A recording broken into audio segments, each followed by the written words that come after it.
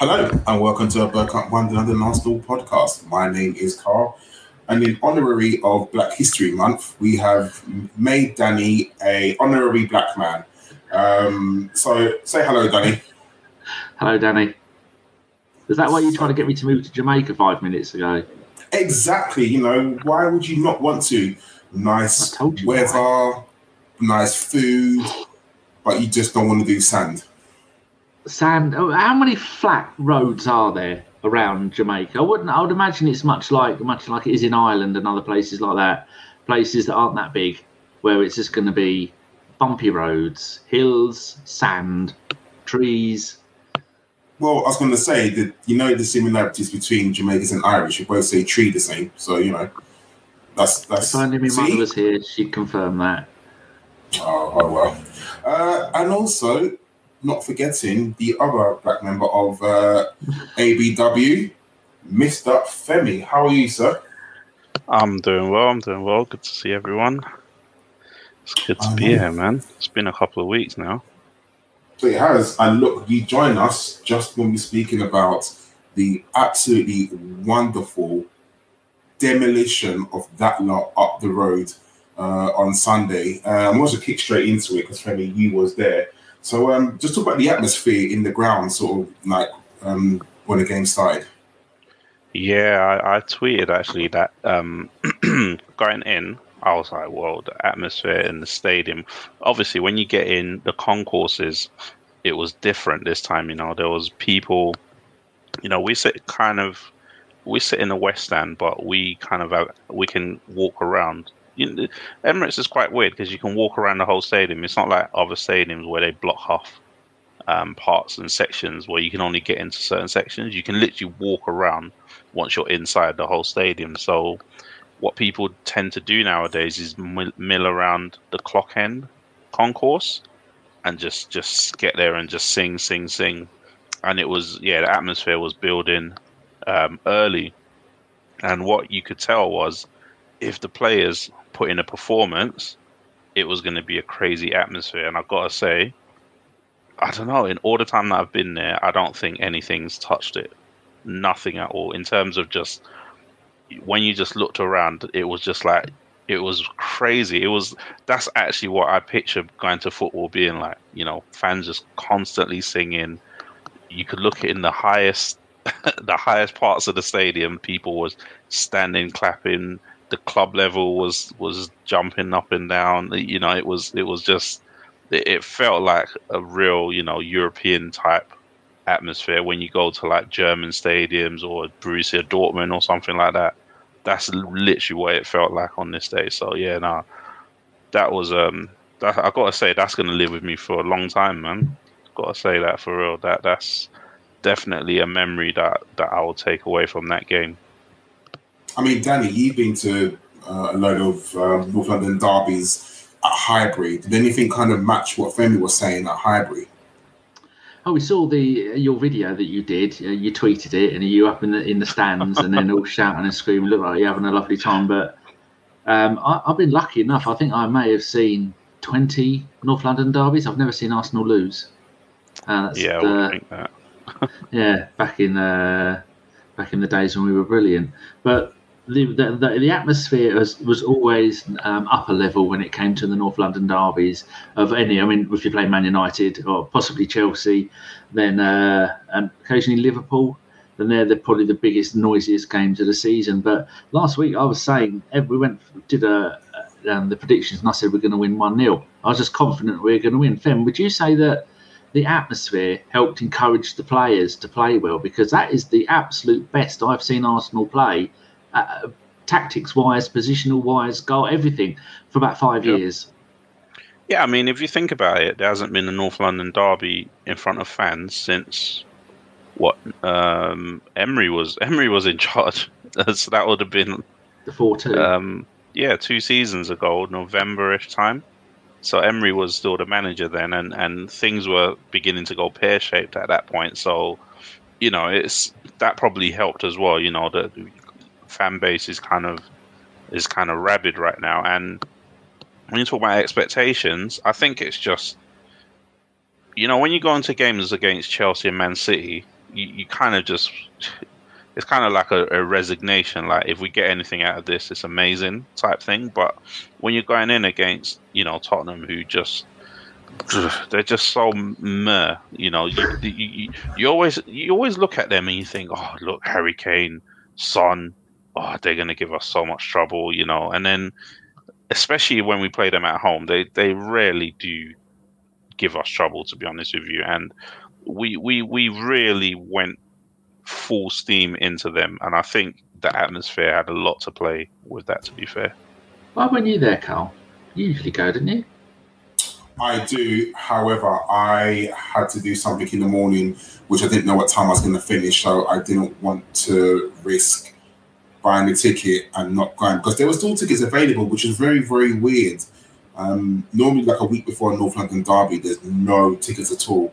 And I looked on maybe the Wednesday, and there were still tickets available. Yeah, they were like £128, but even so, there were still tickets available, which I would have paid back, I'll be very honest, if I could guarantee me getting in there. And also, I understand that you have to get there quite early now because of the length of time it takes to get into the ground. So I knew I definitely couldn't risk it. But speaking about the game, Danny, was you surprised to see Granit Xhaka in the starting lineup? Oh, surprised? No. Disappointed? Yes. But I knew I didn't know better. If that makes... Xhaka is always going to come in. If he's available, he is Arteta's man, and Arteta loves him. And we saw he brought him back, made him captain, give him a new contract. Now, you don't do that and then drop him. Don't bring him back for the North London derby, because we always know that Xhaka is going to give everything. Sometimes he gives too much. I didn't want him to start because I thought we were on a really good run of 4 wins in a row, 4 clean sheets from 5 games, I think it was. Well, now we're on 4 in a row. And we had 4 clean sheets from 5 games. The Man City one was the only one we didn't. And then everything just seemed to be nicely gelling and coming together. And there was a patterns forming, there's partnerships forming. The defence was looking really good. And then I thought, well, I don't know what I'm on about. If I knew anything about football, I wouldn't be sitting here talking to you two. I'd be managing Real Madrid and taking bungs off of super agents. So, but in hindsight, I was right to say we were going to win. I was right to say we're confident. And we were right to do, we're going to do a live show after this, because I think we all said we were going to win, though, didn't we, Carl? Yeah, I mean, this is very rare that I felt confident winning a North London derby. Those are the games that like we was talking, Danny, when the fixtures list come out, I look for the North London derby and I look for Manchester United, because those are the 2 rivals that I grew up with. Those are the enemies of Arsenal. And even in the week, I felt strangely confident that we was going to beat them. I didn't feel nervous. I didn't feel like, I wonder if Harry Kane's going to turn it on. I wonder if Son's going to come good, because I've seen how Tottenham play, and I just wasn't worried. Like, I wasn't worried that Nunu would suddenly, inspire them to beat us. And for some reason, I literally, when even talking to my Tottenham friends, I was saying, we're going to win. And they're like, it's going to be a tough game. Like, no, I didn't think we was going to win as easily as we did. I'll be very honest with you. But I was confident that we would come out victorious out of that game. And obviously, as soon as the game started, I don't know what Tottenham's tactics were. I don't know if it was just to cut out the hole in the field, because there were gaping holes in the centre of the park, which allowed us to play. I mean, the one thing you don't do is give the likes of Martin Odegaard space, give the likes of Smith Rowe space, give the likes of Saka space to run at you. And I have no idea now.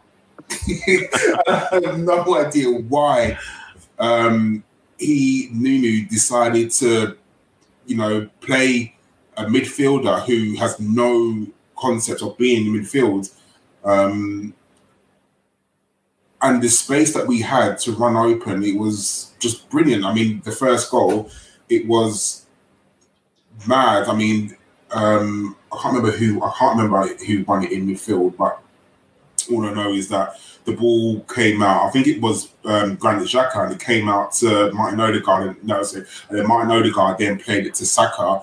Saka went past their left back and literally put it onto a plate for Emile Smith Rowe. I mean, Femi, when that first goal went in, the noise must have been absolutely brilliant. And you know what you're saying about the first goal? You know the first goal started from Ben White winning a header against Harry Kane. But he That's doesn't how the win first. headers, though. He doesn't win headers, isn't that what we heard for the whole? That remember the Sky. What I don't even know if it was analysis or just like a destruction of him after one game, and I thought it was really harsh to say, okay, this guy can't compete in the air after he had a tough first game. He can't compete in the air. That's all we kept hearing, and I kept thinking, but he played in a 2-man defense in Leeds, didn't he, for a whole season, and that is in the Championship, which is probably more physical than the Premier League in a way. So he won the header, of course. So that's what set Ødegaard off and running to play the ball to Saka. And seriously, Saka to Emile Smith-Rowe, as they said at the game, that's stuff of dreams, isn't it? So, when you got two of your own basically combining to score such a beautiful free-flowing goal, of course, everyone's going crazy. Celebrations were really good. Everyone loves a good knee slide, don't they? a nice little knee slide, and what makes a knee slide better? When the two other players slide right behind him as well. So you see Saka coming in, you see Xhaka just sliding in. It's like, yeah, we're on today, to be honest with you. But big credits to Smith-Rowe. They did set him a bar actually at the end of last season when Arteta said, if you play, in an attacking position for Arsenal, you should be aiming for 10 goals. Let's be honest. If he wasn't 20 years old, if he was, a more mature player, you would be expecting. If you're starting for Arsenal, we expect our midfielders, our attacking midfielders, to be scoring between 8 to 10 goals. We have to demand that if we want to move forward. We have to look at the levels and the pace that teams like Liverpool and Man City set and say, okay, we're not there yet, but that's what we have to strive for, which means our players have to get those numbers at some point. So it's a good start for him. He scored 2 goals in all comps now. So let's see what they can come up with. I think that's going to be the name of this week's podcast. Everybody loves a knee slide. I mean, there was 3 in that game, wasn't there? There was. Henry was there, wasn't it? They all did the same celebration. It was, because we talk about the second goal now, and I think it was brilliant from Granit Xhaka. He rolled, I think it's Højbjerg, and he tried to say it was a foul, and it clearly wasn't. And I think he played it out to Kieran Tierney.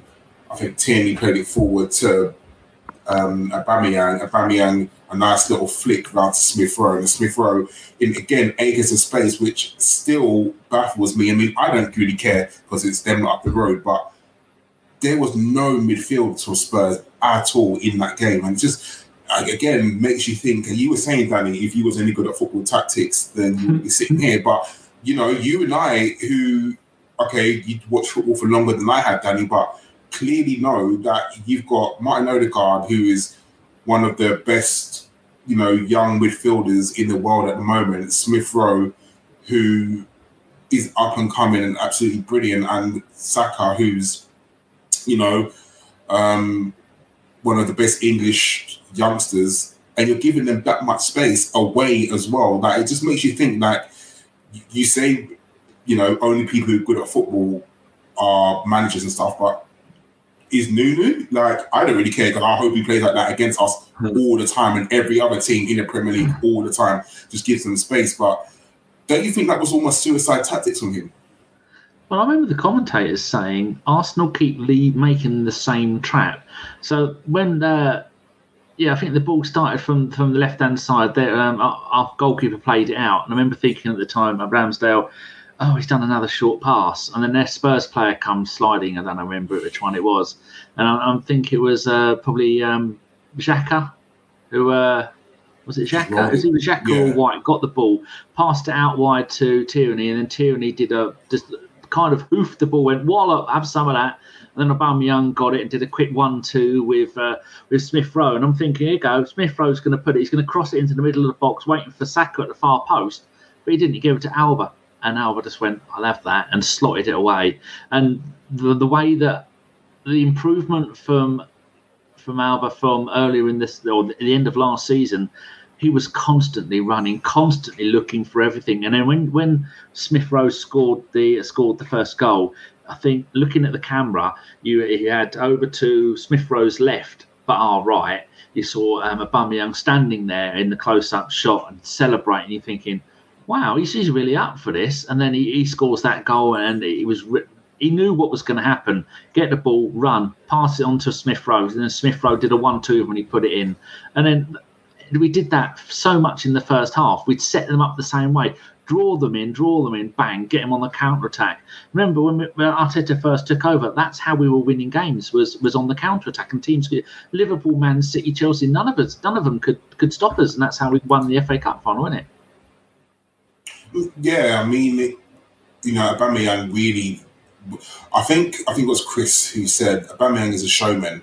And I think last season when there wasn't a crowd, you could tell he wasn't really up for it, just because there was no one singing his name, no one kind of jeering him on. And some people need that. Some people really need an atmosphere, and he's got that back now. And especially in a packed stadium, like Femi was saying, in a North London derby, what better place to put on a show of your talents?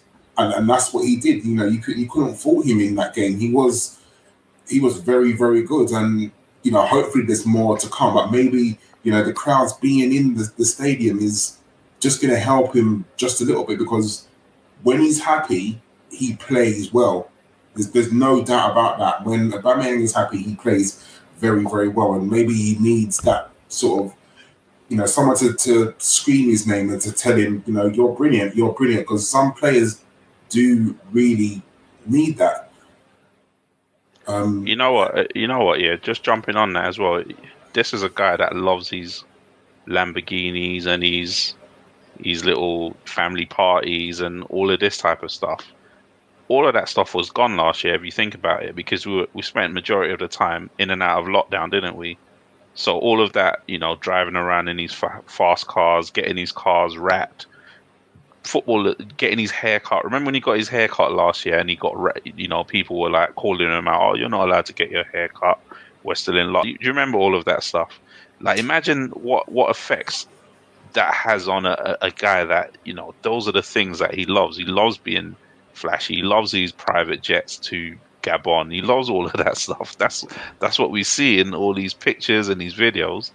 And all of that was stripped away from him last year, if you think about it. So how does that affect, a guy that does love all that stuff? How did it affect players that were coming from abroad in January and they're coming in to stay in a hotel and they're in lockdown, basically? They're not allowed to go out. They're not, and football's on the strict protocols as well, especially in last season where they weren't allowed to do this, they weren't allowed to do that. You can't get a haircut, you can't. And they had to be on their best behavior, because if they did anything wrong, there'll be pictures of them all over social media and people saying, oh, he broke protocol.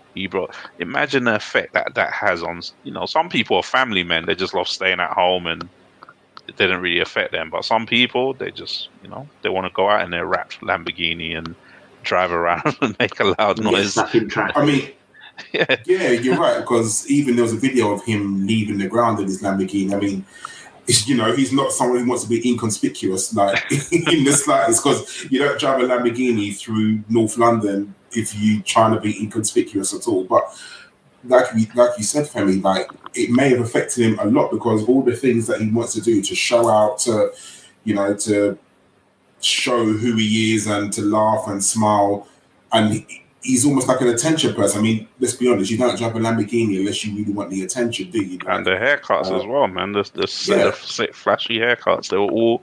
You can even get his haircut, man. And that's what he wants. He wants the attention. But obviously during lockdown, and when we couldn't attend football games, he wasn't getting that, because all you was probably hearing is Arteta shout from the sidelines, like, Oba, stay on the wing, because he clearly wasn't allowed to go up front. But now he's being played centre forward. Now we've got like Martin Odegaard and Saka and Emile Smith Rowe almost as the midfield three. I feel like Aubameyang now is playing in his correct position. I'm sure at some point in the season he will play on the left wing, but right now he is the certified out and out striker. And they think that's what we said all along. That's what he should have been. That's how he made his name at Saint Etienne and then Dortmund.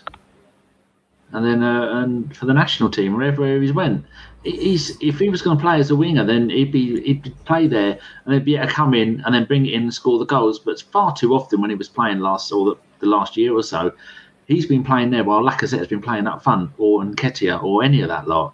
And then so he can't run into the middle and then do the striker bit. So he's only doing the out wide bit, and then just must have drove him nuts.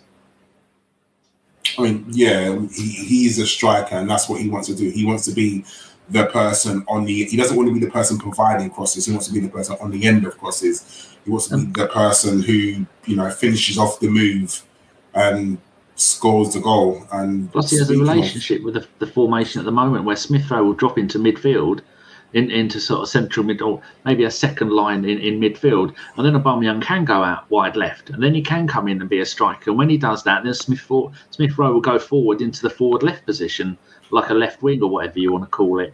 But I was quite impressed by the way our midfield was able to. One would go forward, Odegaard or Smith Rowe, and then the other one would drop back, and it was the same with Partey and Xhaka, where they would both. Well, one of them would go forward a bit, and the other one would stay back. And even there was a really good combination between Tomiyasu and Saka on the right. Considering Tommy's only played 4 or 5 games for us, that partnership is already looking really good. And if we can get that on the left-hand side, if we can have a little bit of structure to who plays where, then Tierney, being an experienced left-back, and Smith Rowe, if they can get a partnership up on that side, because you look at all the years of having a partnership between the winger and the fullback, how often have we had it where we've had both sides having really good partnerships? It's very rare. It's usually one side or the other, isn't it? Because it used to be Monreal, and then who would play on the left with Monreal? Or you'd have Bellerin and Walcott on the right, and then that would sometimes Alexis and Monreal, wasn't it? Mainly. There you go. Yeah, so if it looks like if we can do that, but we said for ages we need a smaller squad and we need players to play in the same positions, but then have the freedom to move around and do stuff. And it's just looking too good to be true, isn't it? I know. And talking of too good to be true, we scored a third in the first half when I was delirious. What I liked about the third goal is that the move was started and finished by Harry Kane. Because for me, it was absolutely. I mean, I don't know what happened. He fell over the ball on the edge of our box. Thomas Partey sort of capitalised on it. And again, their midfield. So you've got that Dele Alli. He was just walking like you think to yourself, there's a break on, and you've got Dele Alli, Ndombele, and Højbjerg all at the top of the pitch. I mean, poor Harry Kane, he's trying to sprint back as fast as he can to stop the counter attack, and he hasn't. Martin Odegaard, Smith Rowe plays it out wide to Saka. Saka sort of runs at Eric Dyer, and the comical Harry Kane comes sliding in. I mean, he's lucky he sort of got the touch of the ball, because if he'd taken out Saka, that's a penalty all day. And he's played the ball, brilliant assist, right into Saka's path. Saka right foot, right into the corner, 3-0. I mean, could you write that script any better for me? Oh man, you know what? The funniest part was I watched that back yesterday actually, and I saw the fall. It wasn't even a slip. He actually just fell over the ball. He had the ball at his feet.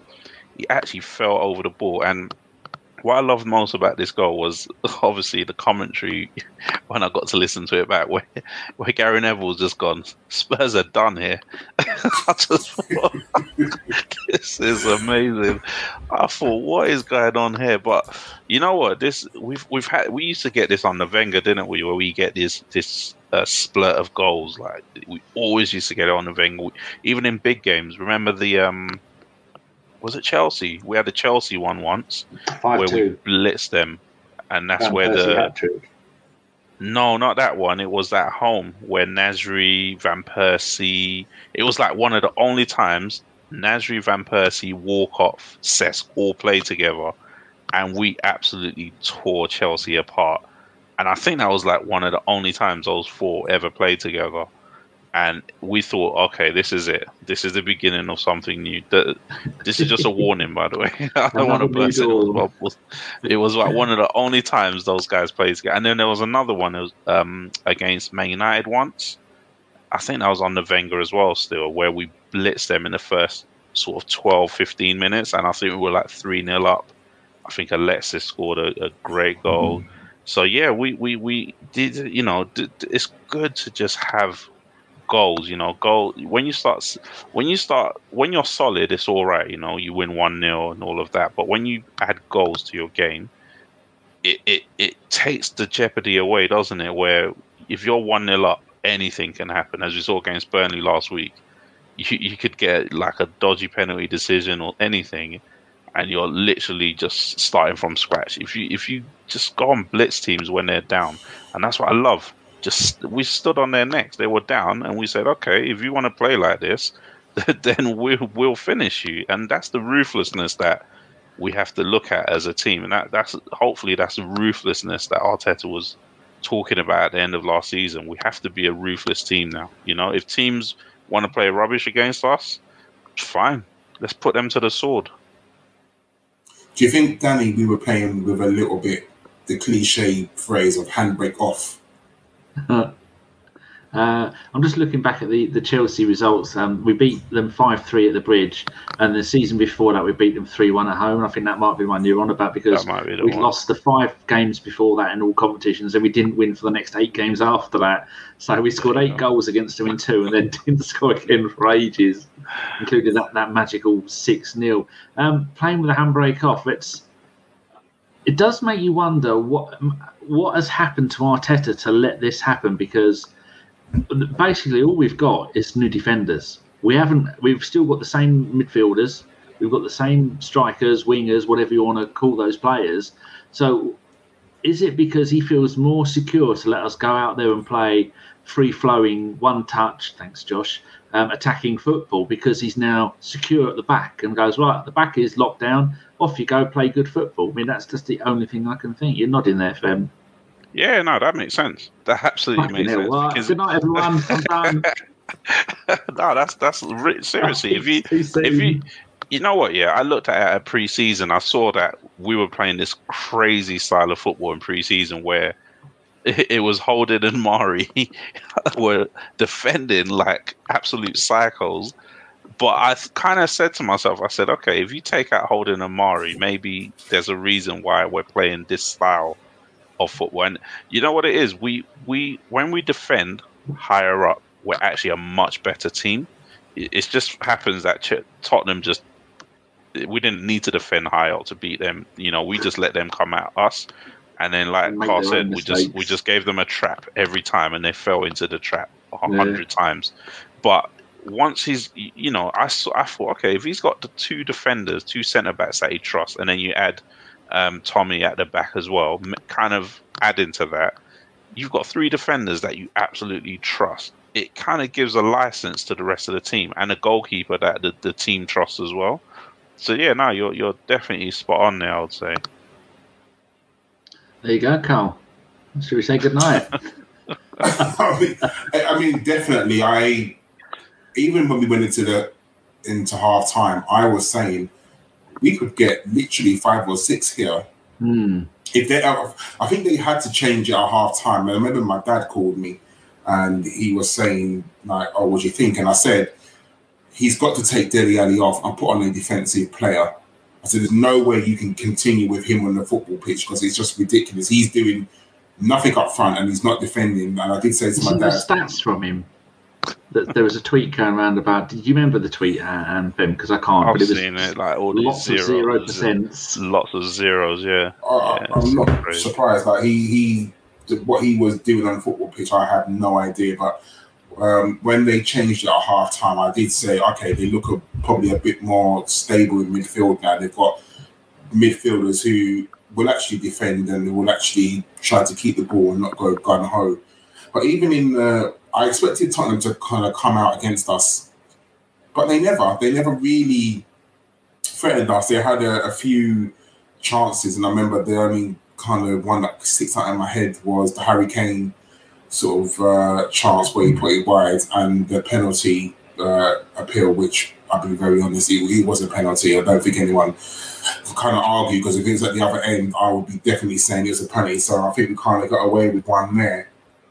What do you think is... Oh, I was going to make another point, Carl. Go on. Go on.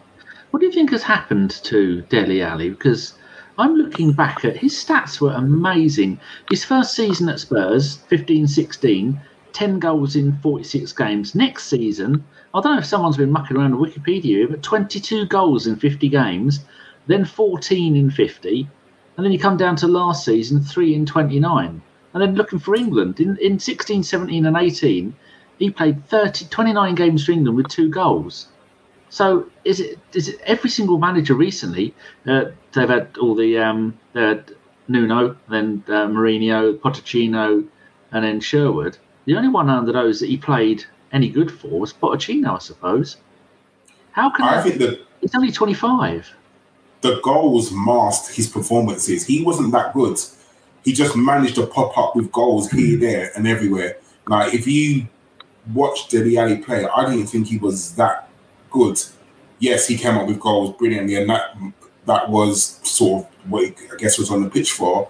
But, you know, lovely, the Mourinho effect as well. I think Jose Mourinho wanted him to do more, and he wasn't doing it. You know, Jose Mourinho is the sort of manager who you got to do everything. If you're a midfielder, you've got to defend as well. You've got to run wide and do everything. And Dele Alli wasn't doing that for Jose Mourinho, so that's why he dropped him.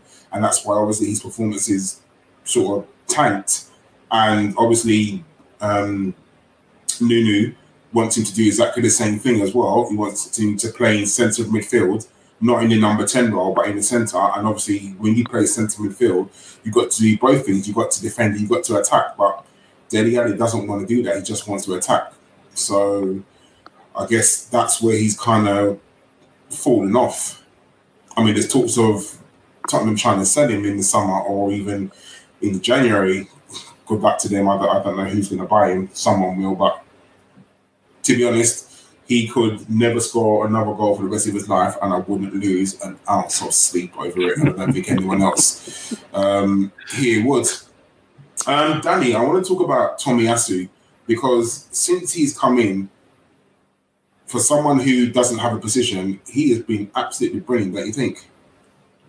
I wasn't sure. I've never remember seeing Ben White play or Ramsdale play or any of these players. I've got a very bad memory for watching other people's teams, but at least I'd heard of those. I'd never heard of Tomiyasu, and it was meant to be either going for Emerson Royal of Barcelona, who ended up going to Spurs and then having his career ruined by Louis Zaha. Is it Louis Zaha? Is it Louis? No. Who's Louis Zaha? Oh, Louis Zaha was the striker. Wilfried Zaha. Wilfried Zaha, there you go. It's not even spelt the same, is it? I'm thinking, hold on, why am I picturing him in a red Man United? Actually, they did both play for Man United. That's where my brain was letting me down. Yeah, I forgot what you said now, Carl. Tomiyasu. Tomiyasu, yes. Never. So I remember thinking at the time, hold on, we got a bloke, according to Transfer Market, who plays at right centre back and also plays at right back. And I thought, I'm not sure about this. So I actually tweeted and asked people. I said, well, why are we buying a bloke who hasn't got a defined position? That reminds me a little bit of Callum Chambers. He can play in midfield, centre back, right back. And then I went and had a look at his YouTube. When people said he's really good, I had a look at his YouTube, and his YouTube was him running really quickly up and down the wing, him breaking up play. He loves a sliding tackle, which we all love, a sliding tackle. And I thought, well, this is going to be pretty good. But then I saw 6'2". How many decent right backs are 6'2"? Then someone pointed out a really good right back who was 6'2", and then I just stopped tweeting about it and shut up. And then so now seeing him play, but he played another one who played in Belgium for a season or so. But I'm just really impressed with how he's got it. I think that's the easiest way to put it. How he's got the Premier League and he's got Arsenal so quickly. I mean, that's a sign of a really good player to come in, slot straight in. No kind of, well, we'll bring you on as a sub for a few games and you'll play a couple of League Cup games. No, straight in. You're our number one right back. Told Bellerin to get lost, who's at Betis and doing all right. I've just been really impressed with his work rate, his ability to get stuck in. I didn't expect him to be able to get those crosses in. And like I said earlier, the partnership he's got with Saka on that right-hand side, that looks like they've been playing together for years. Really impressed, and only 19 million quid. Fantastic. Yeah, the last fullback, I can remember coming in and having such an impact was Bakary Sagna. And he wasn't. I don't even think Bakary Sagna was as technically up to it as, because Tomiyasu just left foot, right foot as well. He glides with both feet. So there's a couple of moves if you watch this game that you think he's going one way and he goes another way past a Spurs player.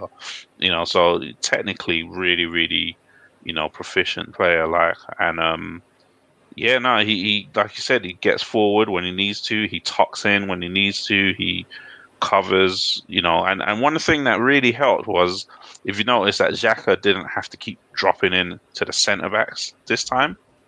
So it didn't leave our midfield empty like Tottenham were leaving their midfield. We kind of had two solid midfielders, and I'm sure we'll talk about Xhaka more, but that kind of helped Xhaka's performance a lot, that he didn't have to keep shuffling around and dropping into the back three, because Tomiyasu was covering that space. I think it's testament that in a North London derby, Tottenham didn't start any of their new summer signings. We started 5. It's a case of Arteta now has his team and he's settled, because for the first, this is not me making excuses for Arteta, because our first 3 performances of the season were absolutely dreadful, but we played Brentford, and I think it was hours before the game, our 2 main strikers came down with COVID, so we had to start a 19-year-old up front, which was not ideal, definitely. We then played Chelsea, and I'm not one of these people who say, well, they were European champions, because we beat them twice in the season. They became European champions. So for me, that's neither here nor there. And we played Man City, and Man City are Man City. I think we've beaten Man City's in the league for God knows how long. It's almost shocking, I guess. But now Arteta has his team, the way that he wants to play, the players he wants to play in the position. Do you see now that there's going to be a little bit of a change for me, that he now has a vision and the way that he wants to play will be done with his players? Yeah, look at it. Look at the team. If you go through the team, the Ramsdale, he signed. Tomiyasu, he signed. White and Gabriel, he signed. Tierney, gave a new contract. Xhaka, new contract. Partey, he signed. Saka, Smith Rowe, new contracts. Ødegaard, he signed. Aubameyang, new contract. All from Arteta. So that's his team. And the players that came on as well, apart from Maitland-Niles, maybe. Who came on? Lokonga, that's his signing. Tavares, that's his signing. Ainsley seemed to have got his arm around him. So, he compared this to the last season at this time. We had rumours of David Luiz and his buddy going to Edu to ask for Arteta to be sacked. We had rumours of the Bundesliga bastards, as Danny calls them, in the background causing mischief. One of them is actually still there, but is nowhere to be seen. I saw him in the picture, actually. That big group picture. I saw him in that. I saw him today when there was a picture of Xhaka, and he was had his knee brace on a bike, and just in the corner on the other bike, you could see Kolasinac was there. Kolasinac isn't a bad person. He just doesn't fit into the team that we play at the moment. Yeah, and it's because he was never a fullback, wasn't he? He was never a fullback. He was like a wingback. And that's the problem. He can't. I don't think he can play in a flat back 4. So that's why he never really fitted into the squad, which is just a little bit off. When we done the deal at the time, it made sense. The best left back in the Bundesliga at that time, 4-3. You're thinking to yourself, oh my God, he's going to come in and do wonders. And he wasn't all bad, but it was just a case of run up the wing and cut back. That's all he ever did. Run up the wing and cut back. He had nothing else to his game. And I mean, yeah, unfortunately, if you're playing with the real Mustafi, like the seaside Mustafi, as Danny calls him, it's, you know, any team with Mustafi in the squad, he's not going to do well. If you'll have to constantly cover him, then it's wrong. But, you know, but he's yeah, definitely going to leave this season. Yeah, exactly. I mean, he's still like 27, 28, isn't he? He's not like he's 30. Even Mustafi's like 28 or something like that. So, you know, it's just a shift in culture, a shift in, you know, we're not hearing, obviously at some point during the season, we are going to start hearing about disgruntled players who are not playing, because we're literally playing with 15 to 18 players. And I kind of expected that once we settle down, that we're not going to make that many changes with no Europe this season. You know, a couple of cup games here and there. You know, FA Cup doesn't start till January. You might start hearing rumours of disgruntled players, but, you know, when you're winning, the whole squad is happy, I guess. It's going to have to be hard for Chambers, Holding, and Mari, isn't it? Because you look at Gabriel and White already, and you think those three are so far off what those two have done already in the last 3 or 4 games. They've got a part, like everything's partnerships, isn't it? They're perfect together. You got White is the one who gets the ball, brings it out, and goes and gets the ball, and Gabriel is the one that goes in and teaches people a lesson if they misbehave with him. And that's, you know what, as you said that, Danny, that they're so far off. But wasn't it Tony Adams in the studio the other day going on about Holding being, if they swapped out Holding for White, it wouldn't make any difference. That's what he was saying, you know, like. But that's what makes me wonder about pundits, whether they really watch the game or not. Whether that's really obviously nonsense. It is absolute nonsense. Well, he was a shit manager, bless him. We've been doing, you know, and I think that's something that helps with the atmosphere as well, you know, around the club. We've been doing the same players since Wenger was there, basically, over and over again, trying to restyle them, and it's like trying to sell something that you've worn before. We've seen Holding, we've seen Chambers, and we've seen the same mistakes that they make over and over again, and then we still think, okay, maybe if we then combine them with this player, they'll get better. Then he's doing his best. Yeah, exactly. You know, Holding, yeah, he's doing it. You know, and they're not bad players. We will need them at some point. But once you say, this is the players that I want, these are the upgrades of this player, and these players can come in. You know, you look at the famous Man United teams. They had players like John O'Shea and Nicky Butt. Yeah, that would come in and do a job when they need to do. And that's what we have to aim for. You know, these players should be there to bolster up the squad, not to be starters. Luke Chadwick. Ollie Gunnar, he was super sub, wasn't he? He wasn't a regular. Another one. Oh, well, he definitely wanted to stay though. But I think you're right. I think throughout this season, you are going to, you know, hear of some players being disgruntled. I mean, you think how far away Callum Chambers is from that squad, even as a sub. What, you wouldn't even think about bringing him on as a sub at all.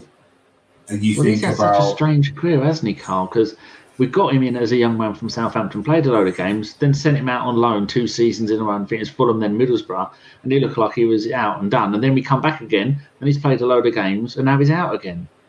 You got to be thinking, but there again, like Fenway was saying, Carl, that we've got the League Cup games, which we're going to have a good run in the League Cup because we've got Leeds next. We'll beat those at home, and then we've got the FA Cup games to come. Plus, we're going to get injuries, and plus players are going to be maybe away on international duty, and they come back late. And they're are those defenders, Carl? What order would you put them in?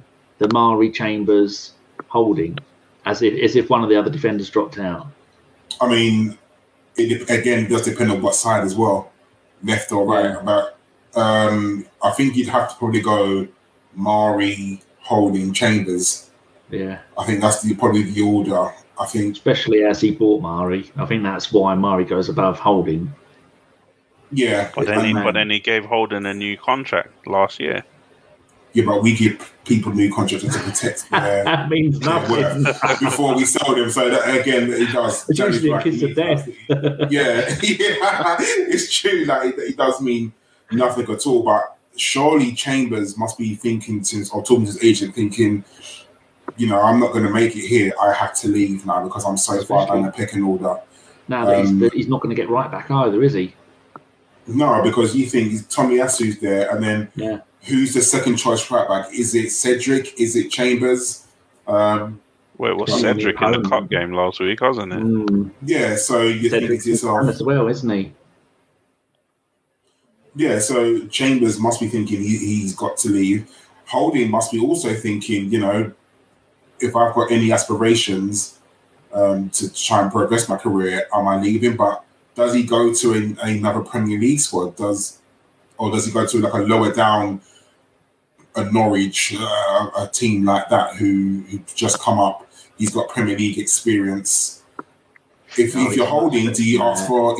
But even that, if you're Holding, do you ask for a loan in the January transfer window? I think Holding will probably hold out to the end of the season, but Chambers, I could see him maybe asking for. I think Chambers could go to a Southampton, maybe a West Ham, because he likes the big players. Moyes.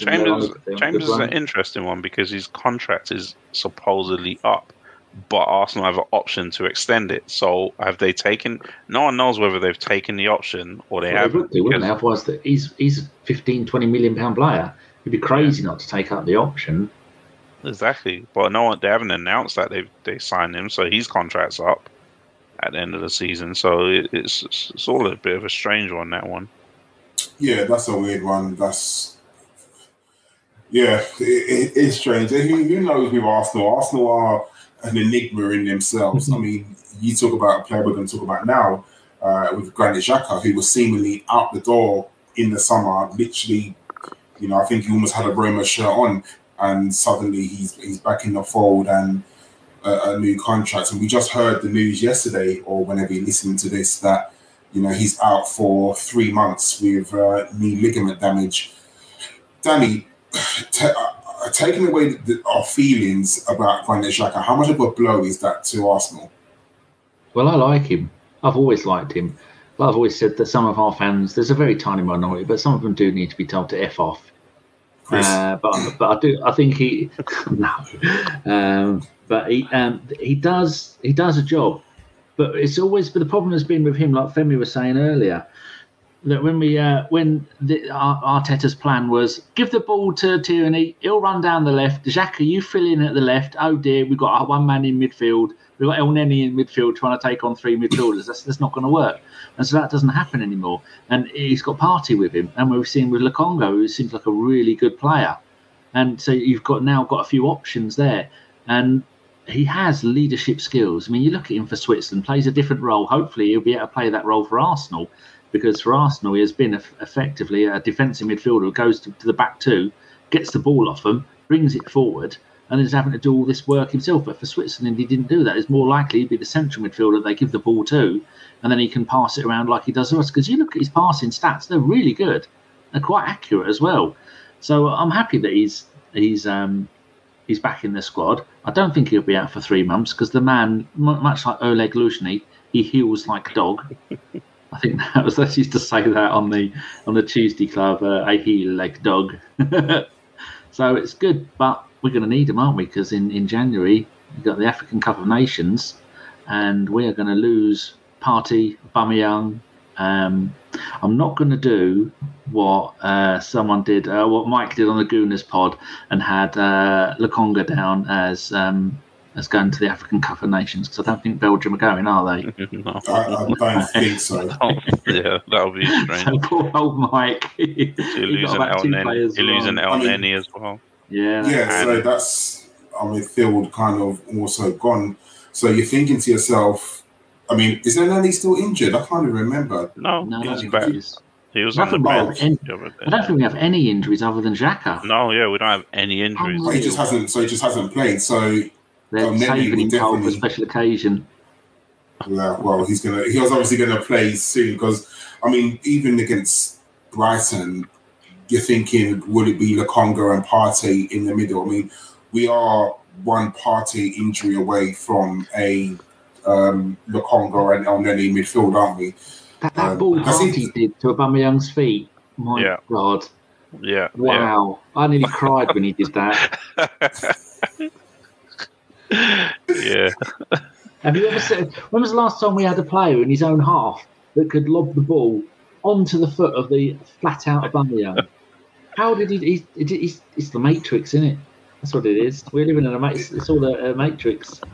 Impossible. It was an extremely good pass. But Femi, what do you think about the Granit Xhaka injury? Do you think he's going to be a massive miss? Because obviously Arteta likes him, straight into the squad as soon as he comes back from his suspension. Do you think he's going to be a great loss for if he is out for the 3 months? I think it's the big unknown for Arteta, isn't it now? Because Granit Xhaka's literally ever present since he's been there. He's literally probably only missed games through suspension, one game here or there. He's hardly ever been dropped. And one player that will miss him definitely is Kieran Tierney, because as soon as this game started, I said Kieran Tierney as soon as Xhaka plays, he just looks like a different player. He's got someone there who just always feeds him the ball. Someone there who, like Danny says, will happily shuffle to the left and cover for him. It's quite. So Tierney will definitely miss him. I think. I'm like a 50-50 on Xhaka. I'm just like sometimes I'm like Danny. I'm like, oh yeah, Xhaka's good. Sometimes I'm like how Jeff was on the show last week. I'm not having him. I'm not having him. Probably the best way to be, isn't it? Yeah, so sometimes, but I can see his importance for the team. So I think, and obviously numbers-wise, we'll definitely miss him because, Maitland-Niles, Lokonga, and Elneny are now, shuffling around to be the number 2 to Partey. You got to kind of protect Partey as well. Or is he going to do what he did against Burnley more often, which is basically stick Ødegaard there, kind of with Smith Rowe hovering around there as well? Is he going to try and do that more in more games? That's might be an option. I would be open to that. A Partey, Smith Rowe, and Ødegaard midfield. I mean, you tell Partey Partey is not a defensive midfielder. Let me make this clear, and I understand this. But you tell Partey just to sit, be a deep line playmaker, and you tell Ødegaard and Smith Rowe to run. Let them do the attacking. And I'd be absolutely happy with that, with Pepe and Saka on the wings and feeding Aubameyang. I think that there is times that we will play like that against teams. Teams that, who are going to be maybe easily broken down, and we can just not sacrifice,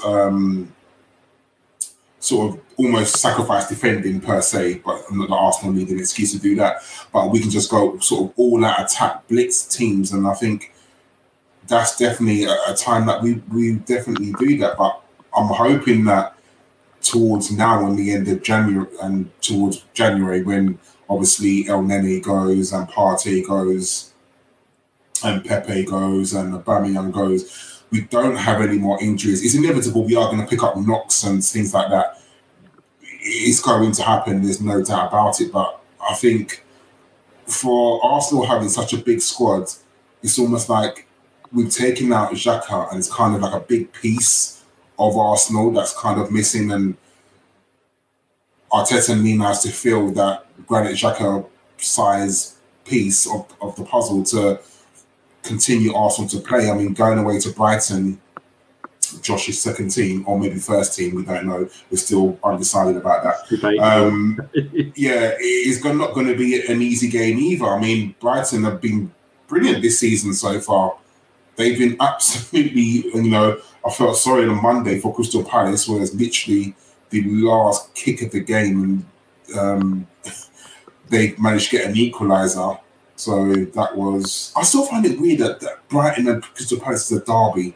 I really, really find that odd. I think it's for the lack of other opponents, isn't it? I have no idea, but I still think it's just very weird. But we move anyway. I think you should get Josh to give you the history on that. You'll probably know. There's some fight in history with the two fans or something like that. I don't know. The Battle of Wellington or something. It's because they both got birds on their badges. I don't know, like, something along them lines. But how about man of the match, Cole? Because you breathe again. I'm not used to that. I'm not used to people breathing and then stopping. Sorry, for me it was Smith Rowe. I think Smith Rowe was absolutely brilliant in that game against Tottenham because he just didn't stop running. And for a young guy who he's paid his dues. He went out on loan to Huddersfield. Did he need to? Probably yes, just to learn how to play football week in and week out as well. Didn't moan. He came back, got his chance, and he's taken it. And I think at the end, when he had his interview, he was saying that this is what he's dreamt of, scoring against Tottenham at home with his family in the crowd. That's what you want to hear from someone who's grown up through the academy, coming through, got his chance, and playing against your bitter rivals and scoring with your family in the crowd. That's what every single person at Hale End should be watching Smith Rowe thinking, I can do that. Like, I can actually go on to do that. So for me, it was definitely Smith Rowe. What about you, Danny? Odegaard. We haven't mentioned Odegaard so far on this podcast. I was waiting for one of you two to mention. I think one of you did a little bit. We've been pulling the strings, but the amount of... I know it's Femi saying you shouldn't give him space. I think you said, Fem. But he was just magnificent. Everywhere you looked, he was there. Every little bit of space, he was there. He's pulling passes. He's at times he was playing the central midfield, the attacking midfield, and then, like I was saying earlier, Smith Rowe will come in, he'll go out wide. The only place he didn't really spend much time was out on the right where Saka was. But again, Saka is so fantastic. You just say, that area is yours. You go wild with it all. But Odegaard, I think, is the one key thing in that we're now scoring goals. We saw there was a stat that said in the games against Norwich, Burnley, and Spurs, we had the most number of shots on target or shots, whichever one it was, in 3 consecutive Arsenal League games since 2017, I think the stat was. And I said at the beginning of the season, now we have got we've got people who score goals, and we've got people who can defend. We just need someone in the middle that can create those chances. In the first part of the season, we had no chances, no anything. And then Odegaard comes in and he starts working his magic, like we saw last season, where straight away he came in and he was brilliant. And now we can see why he's the Norwegian captain, Norwegian wonder kid, why Zidane was his favourite player and he wanted to go and play for Zidane at Real Madrid. You can see why. I'm not saying he is a Zidane, but the only part of the game that he could possibly improve on would be maybe scoring goals, because he is doing absolutely everything. And he is, for me, probably, along with Ramsdale, the most important, irreplaceable player that we've got in the squad.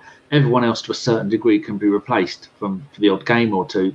But if Odegaard was out for 3 or 4 games, I don't think there's anybody else who can come in there and do the job that he does. You don't think that Smith Rowe could play where Odegaard plays? He can play there, but I don't think he's got the vision and the experience that Odegaard has got. Especially, Odegaard's 22, 23, Norwegian captain already. Loads of Norwegian caps. He played for Zaragoza. He's played for Real Madrid. He's been on loan to us. I think he was on loan at a Dutch team. Was it AZ? He was on loan at someone like that, and he's been magnificent. So he's played in so many countries at such a young age. All that wisdom and experience just shows, and I think Smith Rowe will learn off of him, and hopefully try and emulate the type of player he is. But I think Odegaard's a more attacking player. Smith Rowe's a more attacking player. We can expect more goals from Smith Rowe. But Odegaard is just an absolute delight to have a maestro in midfield there. Kind of almost Cesc Fabregas-ish at times, just passing the ball around everywhere, one step ahead of everyone else, and his ability to read the game. I'm just watching it thinking, my God, that bloke is fantastic. What do you think is the minimum amount of goals you expect from? I put Saka in there as well. From Saka, Odegaard, and Smith Rowe. What's the minimum amount of goals you expect from those 3? Who are you asking? Both of you. Oh, you go, Fem. I don't know. Saka got like 6. They're not. To be fair, if they start more games, they have to score more goals. I would expect sort of 6s and 6, probably 12 to 15. I'd say that's me being generous, because I like Danny said, Odegaard doesn't really get into the box on the end of moves. He's more the starter of a move. So he's like the pass before the pass, whatever they call it, pre-assist, whatever they call it.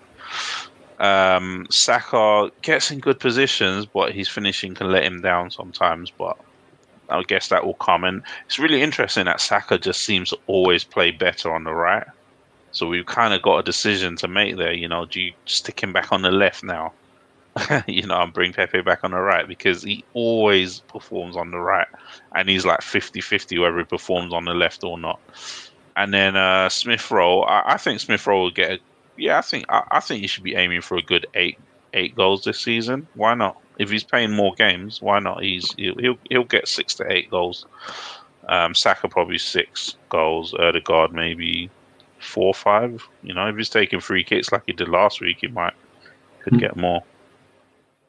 You heard it, so Danny, what about you? I'm just looking at the stats here, because I think you can tell like with Willock's progression was scoring goals in the League Cup, then in Europe, and then you start scoring them in the league, because as the quality goes up, then you start to score. Hopefully you'll see the goals being scored against all of those things. That's when players get their chances. But Saka last season in the Premier League got 5 in 32, and that was a season when we were struggling. But there was a fraud. I mean, he's 96 games he's played. 96 games for Arsenal, 13 goals, and a lot of those have come in other competitions, not just the Premier League. He's got 4 in Europe. He's got 1 in the League Cup and 1 in the FA Cup. So if last season he got 5 in 32, I think he's probably going to play maybe around 32 Premier League games this season. Even if he has the same season he did last season and he gets 5, I think I'd be happy with that. He can score more.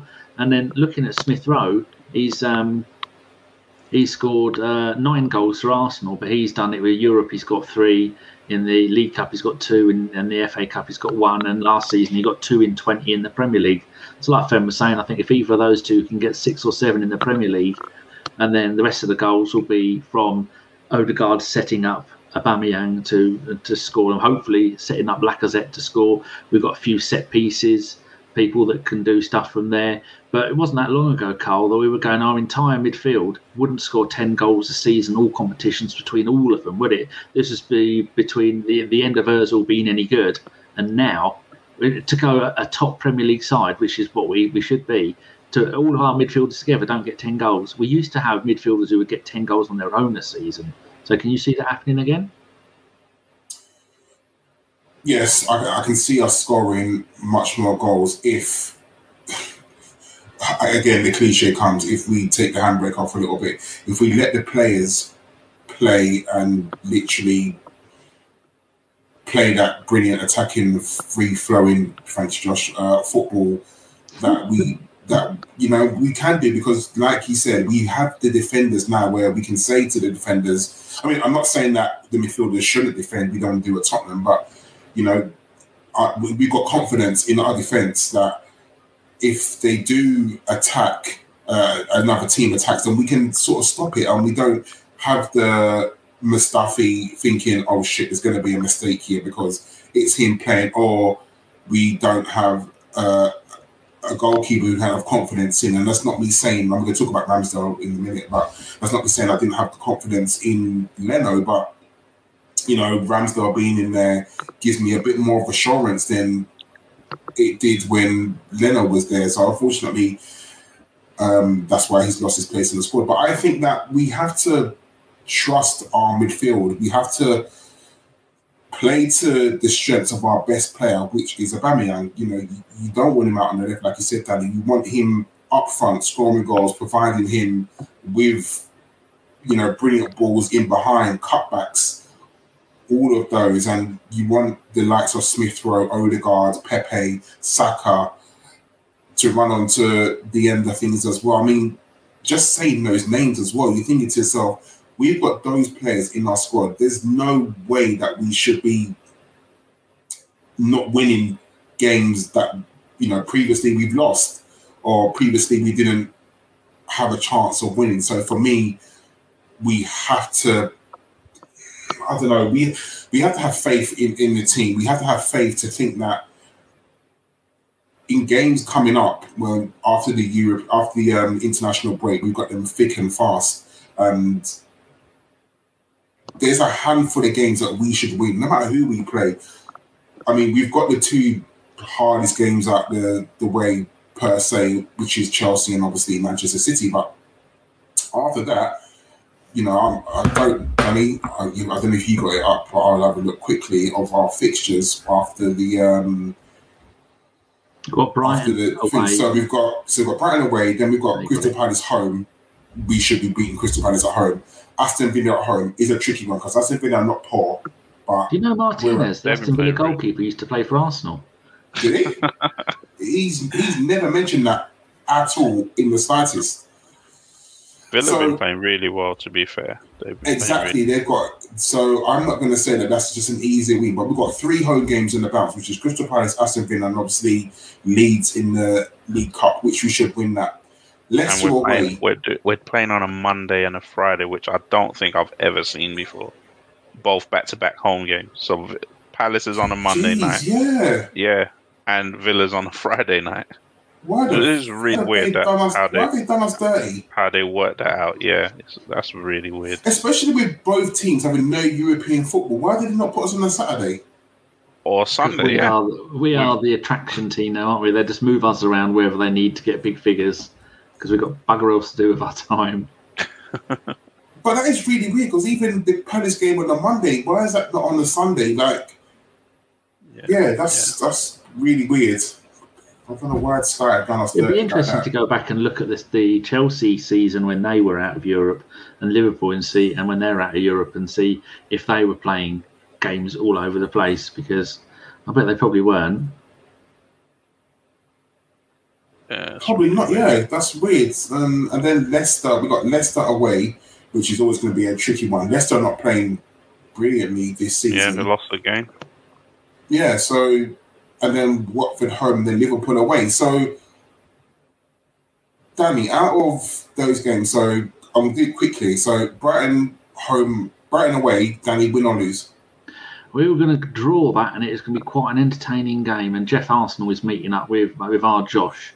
Well, our Jeff Arsenal's meeting up with our Josh, so it's going to be a good game. If you're there and you see a shifty, opaque bloke with 6 foot tall, lanky and ginger, that'd be Josh. Femi, Palace home, which I'm going to, which with Jeff as well. Jeff rubbing knees. That's not a saying, is it? I'm going to shut up now. Rubbing shoulders. That's it. Is what he's looking for. You know what that is? Because I'm doing the JPEG for our podcast, and I'm just moved the bit that says a knee slide. So there you go. Sorry, carry on. Right, Crystal Palace at home. What do you think? We should, we should be all right there. We should be able to win that. Yeah, Danny, but now Aston Villa. Danny, Aston Villa at home on a Friday after the game on the Monday, which is again very weird. I'm going to say we're going to win that because we're at home. They've had their best player taken off of them, and Martinez might forget which team he's playing for because he used to play for Arsenal apparently, and he might let in a goal or attack the wrong end, go up for a corner. So fingers crossed. We owe Villa one. They've beaten us the last 3 games in a row. They have been lucky. Definitely owe them one now. Well, they did double over us last season, which was they battered us at home, didn't they? 3-1, wasn't it? 3-0. Yeah. Yeah, they absolutely battered us. Leeds in the League Cup, Danny, are we beating Leeds? Yes, Leeds can't afford to put out a really strong team. Although you would think that they would probably hopefully be going try and go for one of the cups because they're not going to win the league. But they've had a bit of a bad run of results recently, haven't they? They've not been doing that well. So yeah, I think we'll beat them. Have they won a league game this season? They haven't, have they? I think they have been quite unlucky. Lots of goals. But they played really. I've been watching them a lot actually because I've been having these debates about the way they play. They play really, really good football, but they just cannot defend. They've let in I think that they've let in the most shots in one of the most shots in all of Europe. They've let in like over 100. Yeah, over like 100 and something shots in like 5 games. It's absolutely ridiculous. Yeah. That's mad. How do you think we're going to do in those, Carl? So I think we will draw with Brighton. I think we'll beat Crystal Palace. I think we'll beat Aston Villa. I think we'll beat Leeds and Leicester away. I think we might come unstuck against Leicester away if I'm being realistic. Leicester are rubbish though. We've done really well at Leicester. I think Leicester away last season was our best performance. It was. Yes, it was a very good performance. Yeah. It's just we're a top 10 team now, Carl. Top 10. We've got to have a positive outlook, right? Yeah, we'll see. And then Watford home, I think is we should. They're playing decent football, surprisingly, because they've just come up. No Troy Deeney. That's always a plus for us. It is. He took his cojones to Birmingham. So, yeah, and I think, again, and then we've got sort of Liverpool after that. So, away, which, let's be honest, that's probably the trickiest one. So, good night. As long as we have the team settled, there's quite a few wins there which you can plough ourselves up the table. And I think that's what we need because, Femi, as you saw, like a win can just change the whole atmosphere around the club. You're always going to have those people who are just never going to be happy. We could win every single game between now and the end of the season, and teams would not be happy at all. It's just one of those things. I'm sorry, people would not be happy, but positive results changes the whole outset of Twitter. I mean, could you imagine if we had lost in North London Derby, how the fan base would have been? But look how happy everyone's been this week. Everyone has been joyous this week, and everywhere they go, Tottenham get battered because even the ladies team lost to Arsenal. Yeah, the ladies team lost to Arsenal. So brilliant. So that's just the whole club is in a state of euphoria, and don't you think that that's what Arsenal need? Sorry, I'm just watching William Saliba and Matic and Doozy getting in a big fight. What, between them? No. Marseille are playing Galatasaray, and it seems like seems like there's been a lot of fireworks in this game between the fans, the players. Saliba's totally lost it. To be fair, he's seen red here, and who's the big hair person that you see coming in to help him? Of course, it's Guendouzi. So that's you would want nothing. You really would want nothing more, would you, than him coming in and fighting? Do you know what? I'm going to touch on him really quickly. Do you see Guendouzi back at Arsenal at all next season? No. I just don't see it because I just think there's too much that's happened. As long as Arteta's there, he can never play for Arsenal. I think even as long as Edu's there, from reports of some of his antics in Dubai at the last January, I just don't see that happening at all. Some of the coaches apparently he had arguments with, so it's not going to happen. To be fair, he's been called up to the France squad as well, so he's clearly playing well for Marseille. Which is mad, isn't it? Even though he's a little prick, he seems to have something that people like, a fire about him. But back to the performance. You know what? I've had that song ringing only today. That song is just, and now you just put it back in my head. Thank you. That song has been ringing in my head for the whole week.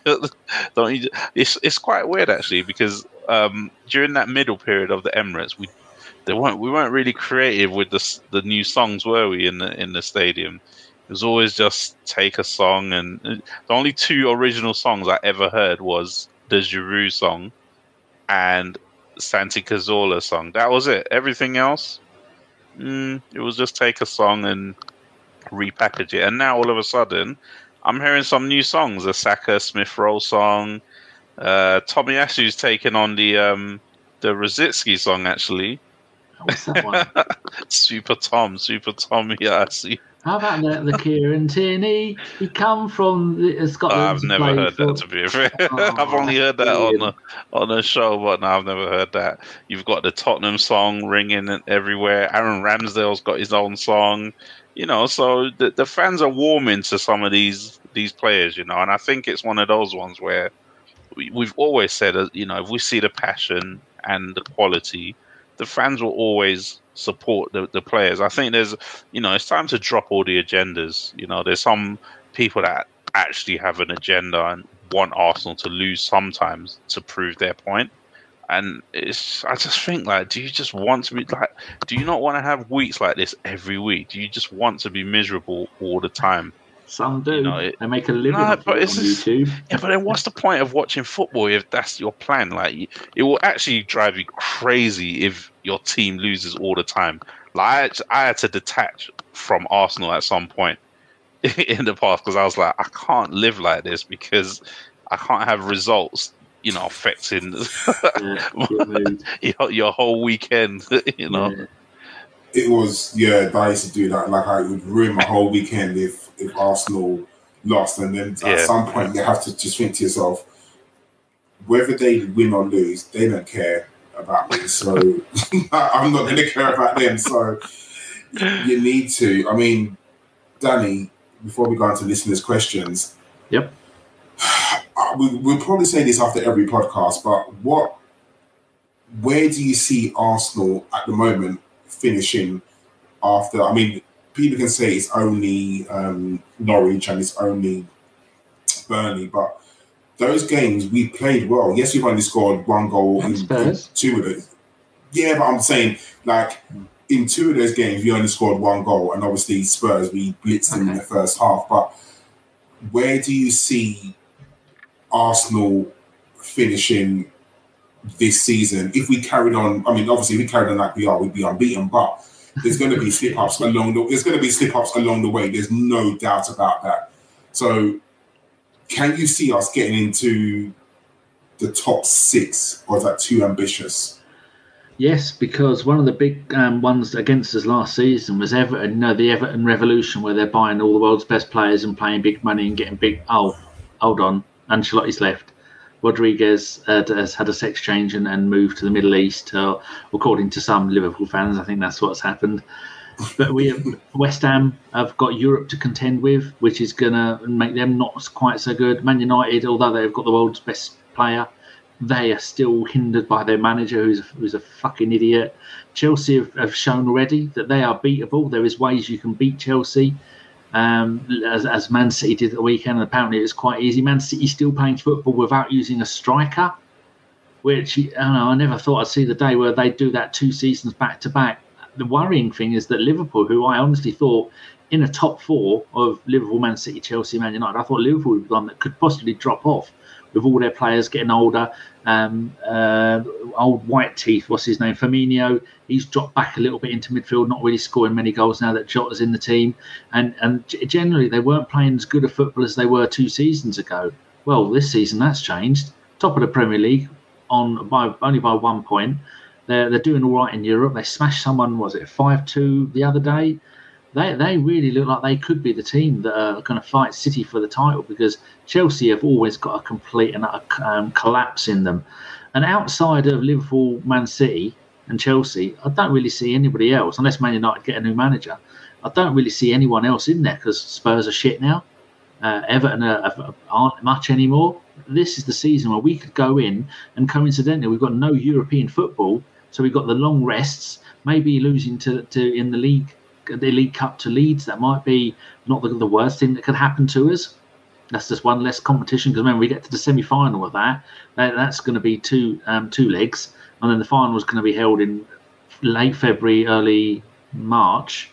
So then that's going to be a busy time of the season for us. So I'm not sure if we really want to get that far, but at the way we're playing at the moment, going by the games you've mentioned, and you could see against Norwich and Burnley, we were creating chances. Against Spurs, created and scored the chances. I think we could possibly push for 5th, definitely 6th. You never know, Carl, maybe even top 4. Maybe even 4th, not top 4. So I think 4, 5, 6 is where we stand. You're very ambitious, Danny, and I do like your outlook on life. You're very. You say ambitious, Carl. I like to call it delusional. A little from column A, a little from column B, I guess. It's lovely. But Femi, where do you think the Arsenal? If he says 10th, I'm going. No. I had our 6th when we did our predictions at the start of the season, and I haven't changed my mind. Well, what's the 5 teams better than us? I think the top four is going to be pretty hard for us to catch. Yeah. I mean, realistically, Liverpool, I didn't expect to start off the way that they have. And they have just... I'll be really interested to see Liverpool's level when they play City on Sunday, because Liverpool have just shot off like a... I don't even know. Like I watched their game against... I know Porto weren't up to much, but they absolutely stuffed Porto, away. United, they've had a season of furlough, isn't it? They've had a couple of seasons have really been on it. They've had a season going, I don't know if I can be bothered, and now they've had a rest and they're back on it, because we know exactly. Klopp at Dortmund killed all these players by making them do too much. Got the 101% out of them for 3 seasons, then they all died.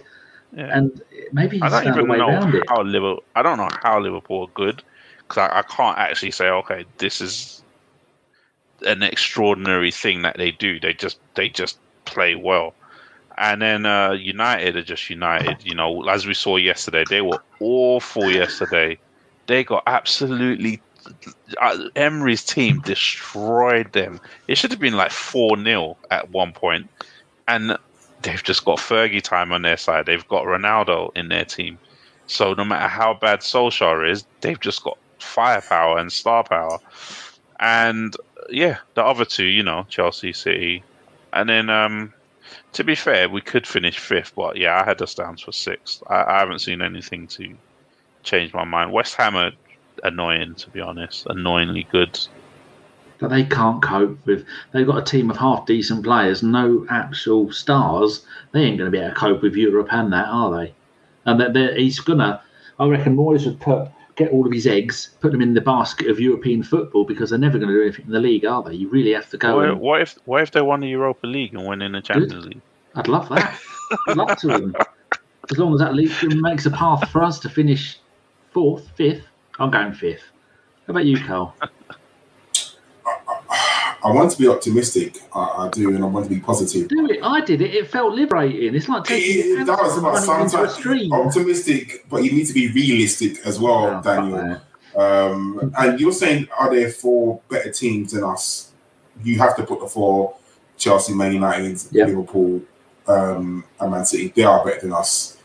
And then you come down to the other level, and then it's the West Ham, Leicester level, where you're thinking... I mean, I personally think that Nunu will be fired from Tottenham this season. He doesn't make it to the end of the season, I can assure you of that.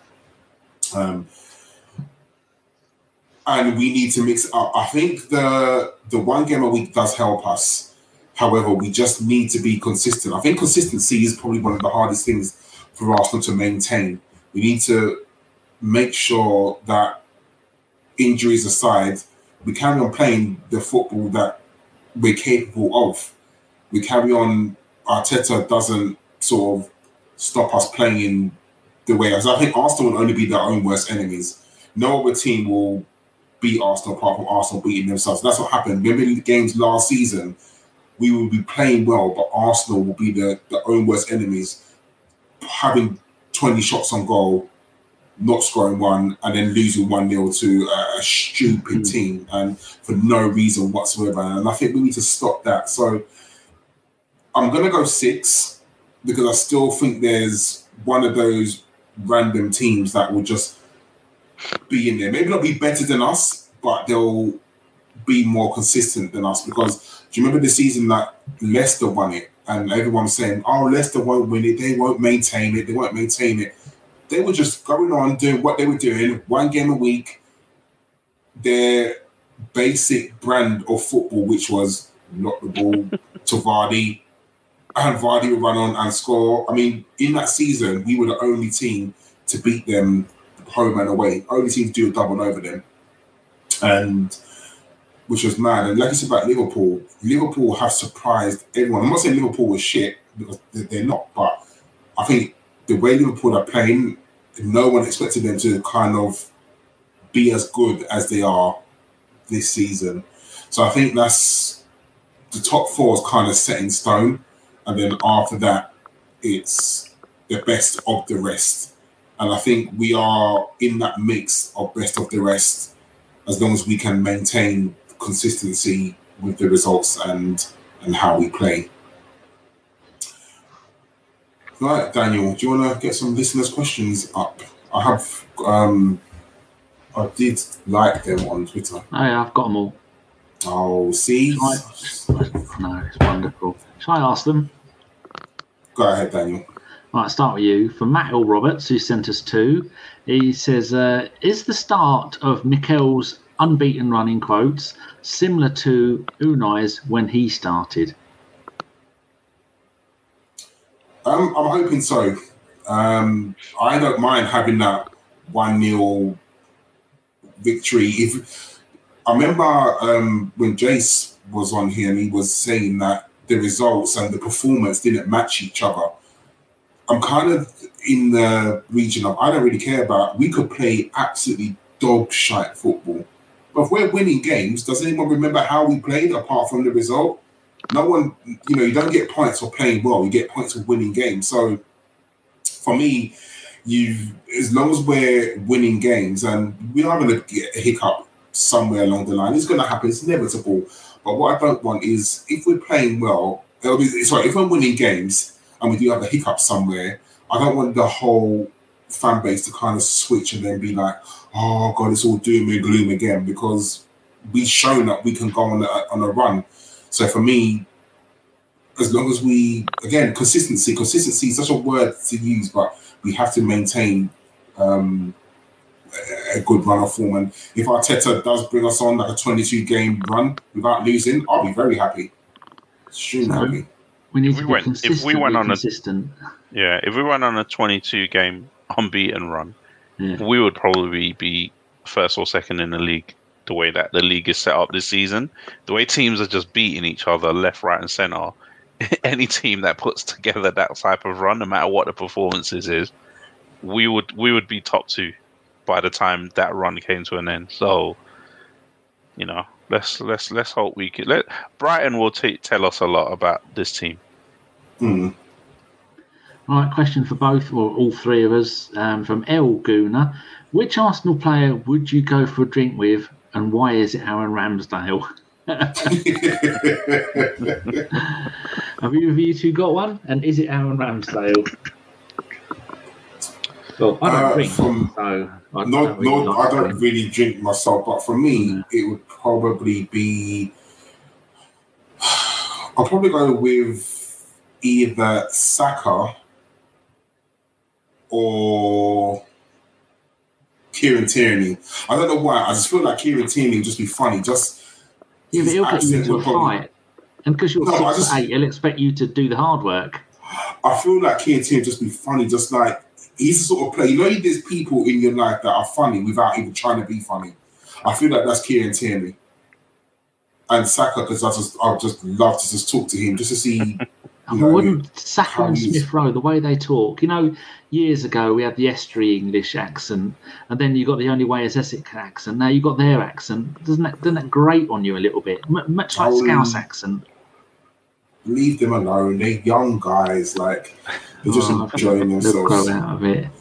My one, while you're thinking of yours, Femi. Yeah. Not that I really want to meet him, but it'd be Ben White, and I'd just send selfies of me and him to... well, not selfies. Selfies is on your own. I'd send a picture of me and him every 5 minutes all the way through the day to Josh. And I'd get him to sign a Portsmouth. Bloody hell. See, this is what happens, Cole. My brain doesn't do what I tell it to do. A Brighton kit. And I'd get him to sign it and sign it to Josh and framed, and then he'll have to have it up at the back of every show that he does for us. But sign from the seaside, the stuffy. Odegaard would be another interesting one. Aubameyang just go in his car. You couldn't wedge me in his car. You need 3 grown men and a tub of Vaseline to get me in any of his Lamborghinis. Here's a full listeners. I'll go with Thomas Partey, man. I've seen some of the parties that he goes to, man. That's my kind of party, my kind of the company that he seems to keep at these parties as well. Yeah. Oh, you don't see? No, you don't. You see the pictures of Thomas having a good time. No. Thomas goes to festivals and all sorts. Yeah, I see him at festivals and yeah. Oh. He's definitely into his music, and he clearly knows a few artists. So to go with him, get in the backstage, keep some good company, man. Well, I hate music, so that'd be no good for me. That's a pretty good question. Cheers, Elguna, whatever your real name is. Right, a stupid one here from Eddie, the legend Longbridge. Hello, Eddie. Thank you very much for all of your wonderful bits of art you do. And I struggle to, if you call it art, and I struggle to keep up with the number of accounts that you have because he's got them in German, in French, in Spanish, in everything.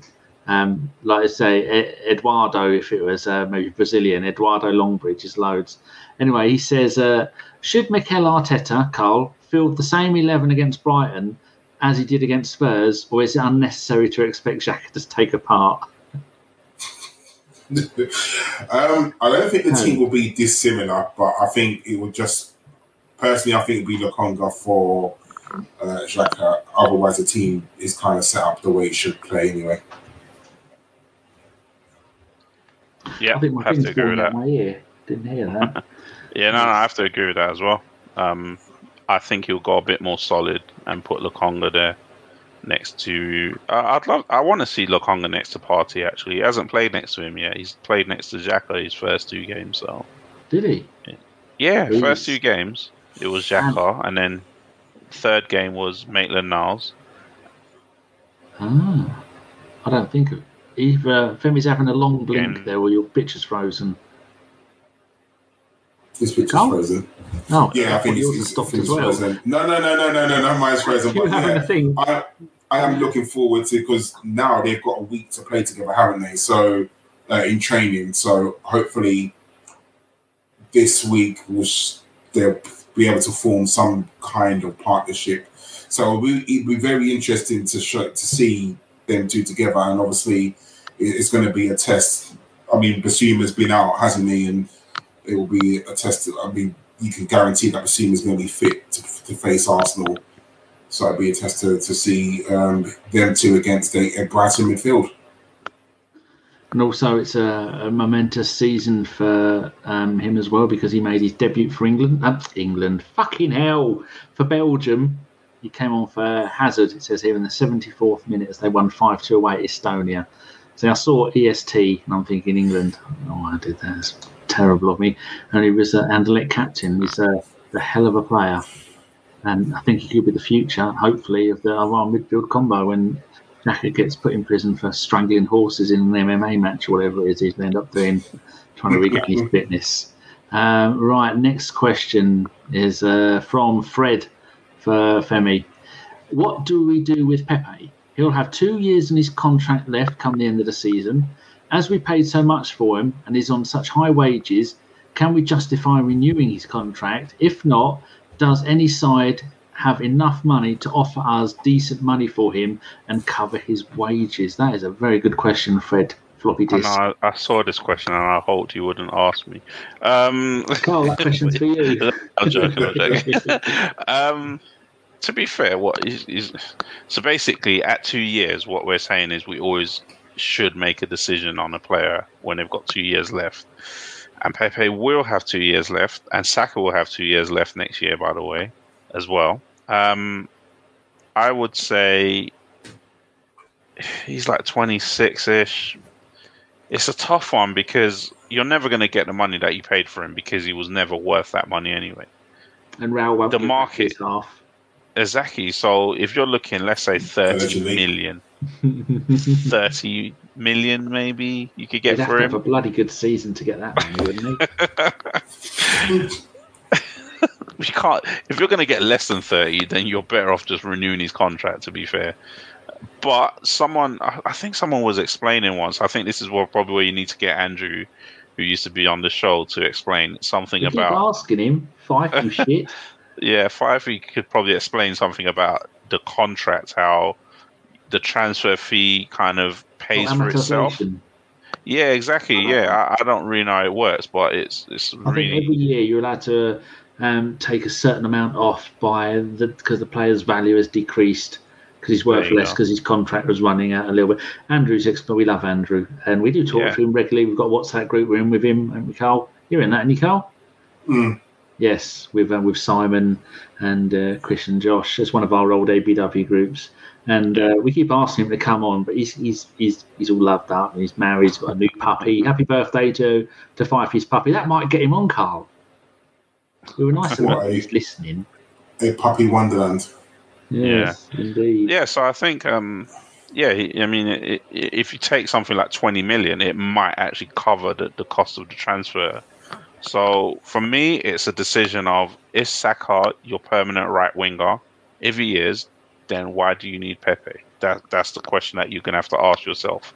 I don't want to see him going on loan for a season and then, he's on loan with an option, then he comes back and he's got 1 year left and then you don't know what to do with him. No, just make a decision next summer. Plus, we need someone. If Smith Rowe or him or Saka get injured, then he can play either side. So we do need a third winger, but we don't need one that's cost 72 million quid as a backup sitting on the bench.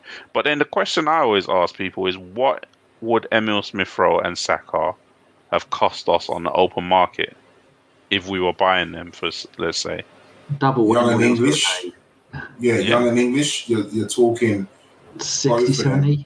Yeah, easily. Each. Well, we turned down 35 to 40 for Smith Rowe this summer, didn't we? But that's the video just being pricks. Because they knew that he was worth so much more and they were just toying with us because it was almost like they saw a wounded animal and they thought, let's just see what we can do. Like, they're just fucking idiots. They knew, especially it come out, and that was all agent talk as well, I think, because it got the bid was obviously released to the press, and that can only be done by either Aston Villa or Emil Smith Rowe, his agent, and then he ended up signing a new contract anyway. So I think that was more from his agent to put a few more zeros on his contract, or from Aston Villa just because they either went to warn us of Buendia, which we was never really in the market for, let's be very honest, probably, and Aston Villa just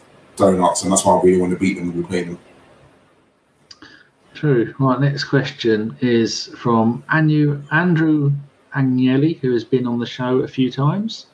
For Carl, with his first assist for Arsenal, how many more assists do you think Harry Kane can rack up by the end of the season?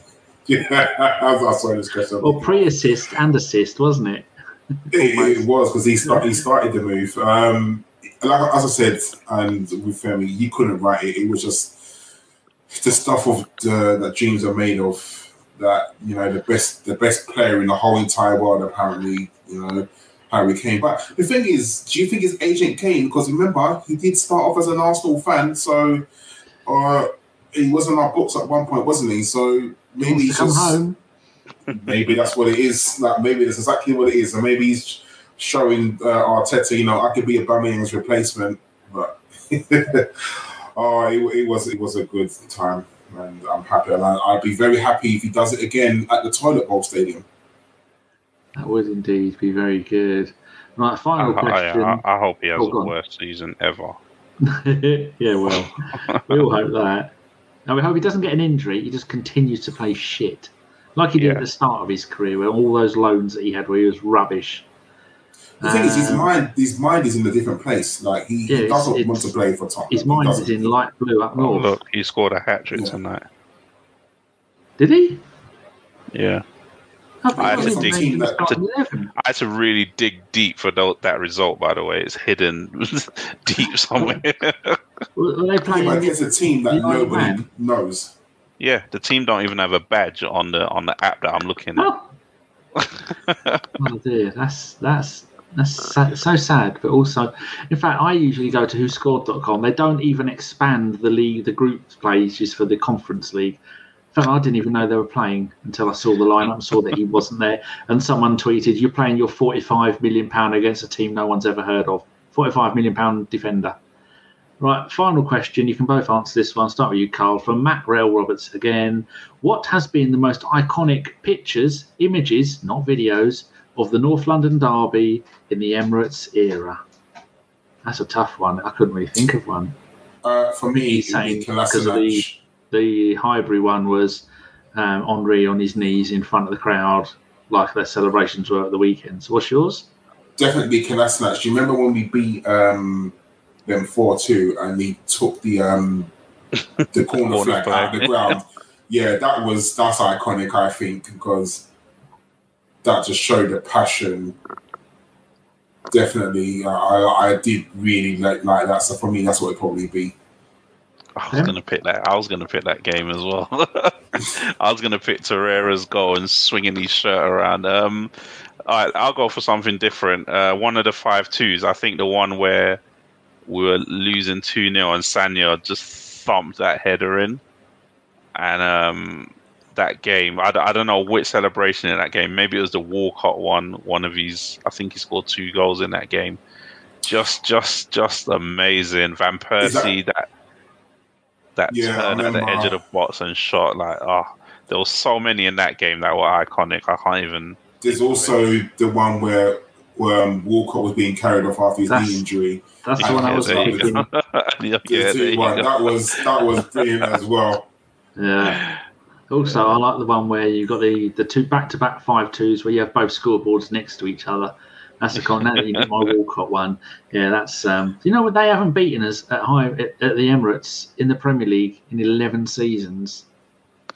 And they shouldn't have won that game as well, because we were 2-0 up and it's a 3-2 game, thumping them. Yeah, we were all over them in that game. But I remember who was playing at the back. Was it Silvestre playing in that game?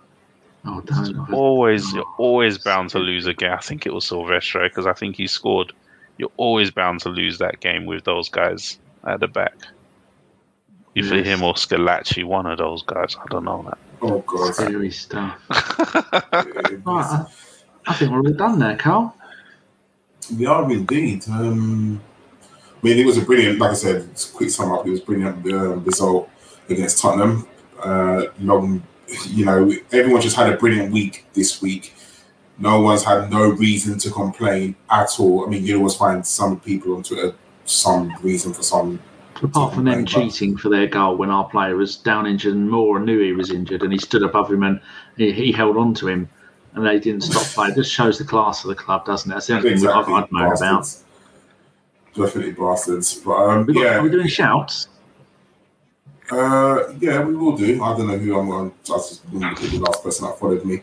But it was brilliant. And Brighton on Saturday, hopefully we get a win against them. We're kind of due a win against them, aren't we? Did we beat them last season or did we draw? I think we beat them last season, didn't we? Away. I'm sure we did. But either way, it will be a game. Is it a 5:30 kickoff? Or was it 5:30 Saturday? Yeah. We beat them 2-0 at home last season. We beat them 1-0 away last season, and then we had back-to-back losses the season before that. Ooh. So we're due. The season before that, they were both draws. So we are due a win against them, which is brilliant. Right. That sums it up. So, Danny, go to you for your nod/shout out first. Who are you? Happy birthday, 35 years old, the French lamppost. It is his birthday today, isn't it? Yeah, 35 years young. Him and Zlatan, combined age of 112, playing for AC Milan.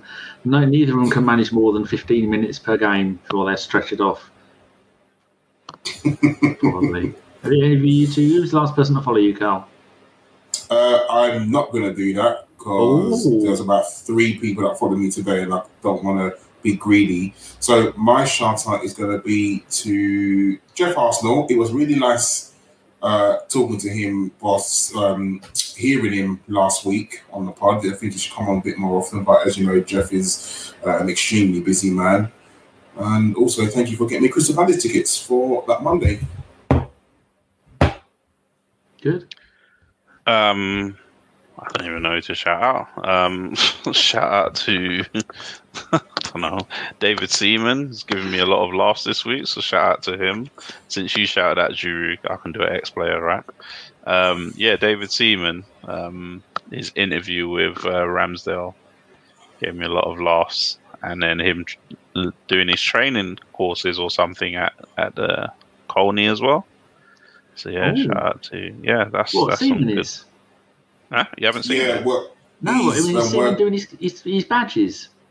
well, He's doing some been. work, or I think. Oh God, not Mr. Bert Mertesacker has asked him to come and work with the young goalkeepers, so he's coming to work with them. Also, today's birthday, Matt Joseph played for Arsenal in 1972. Jason Crowe, remember him? He was born in 1973 games.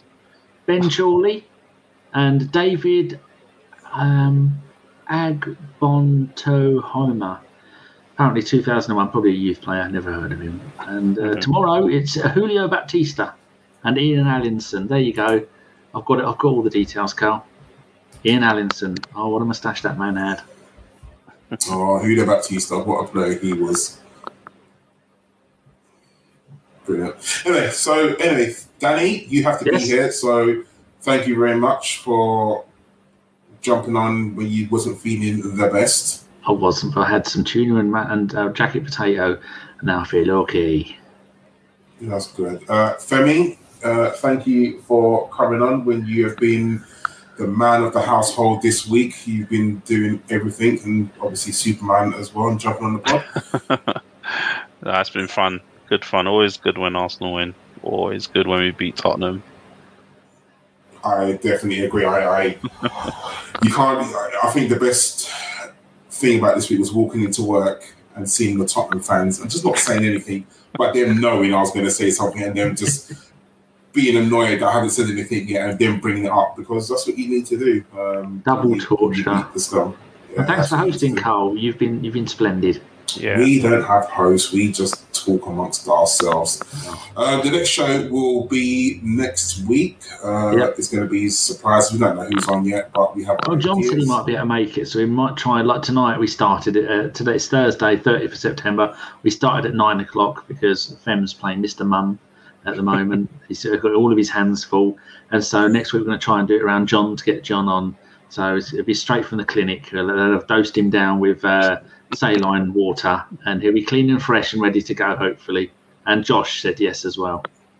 Oh, lovely. Chris won't be on because Chris doesn't like anything more than a threesome. So we move. Right, everyone, have a good week. Let's hope we beat Brighton, and we will speak to you again next week. Take care, everyone. See you later. As soon as I scored that goal, I was fucking livid. Splendid business. Get down, dog.